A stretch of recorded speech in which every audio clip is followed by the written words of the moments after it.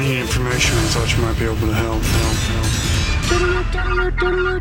This is a My Talk Dirt Alert. Everything you need to know from the world of entertainment and pop culture at the top of every hour on My Talk 1071. Now tell us everything.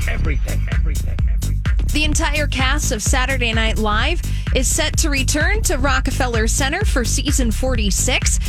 It's set to premiere October 3rd, and it's going to be the first time that the entire cast is back together since they shut down production in March. Now, there were several at-home editions of Saturday Night Live, so now they're going to be all back. No word on who the musical guest is going to be and how they're going to be handling that, but we will get new SNL, new things to roast. All right, fun.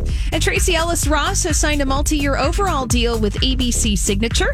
The Blackish Stars Joy Mill Entertainment is going to be housed at the studio, and this is going to be producing content across multiple platforms. So Tracy Ellis Ross are going to be very, very busy. I'm excited for her. She deserves it. Love her. Yeah. Did you ever watch her movie, The High Note? No, I want to. Have you watched it? Has Dakota? anybody watched it? No, but I think it would be worth it. It might be like $5.99 or something. The High Note. Mm-hmm. Yeah, a reasonable rent. Yeah, she's great.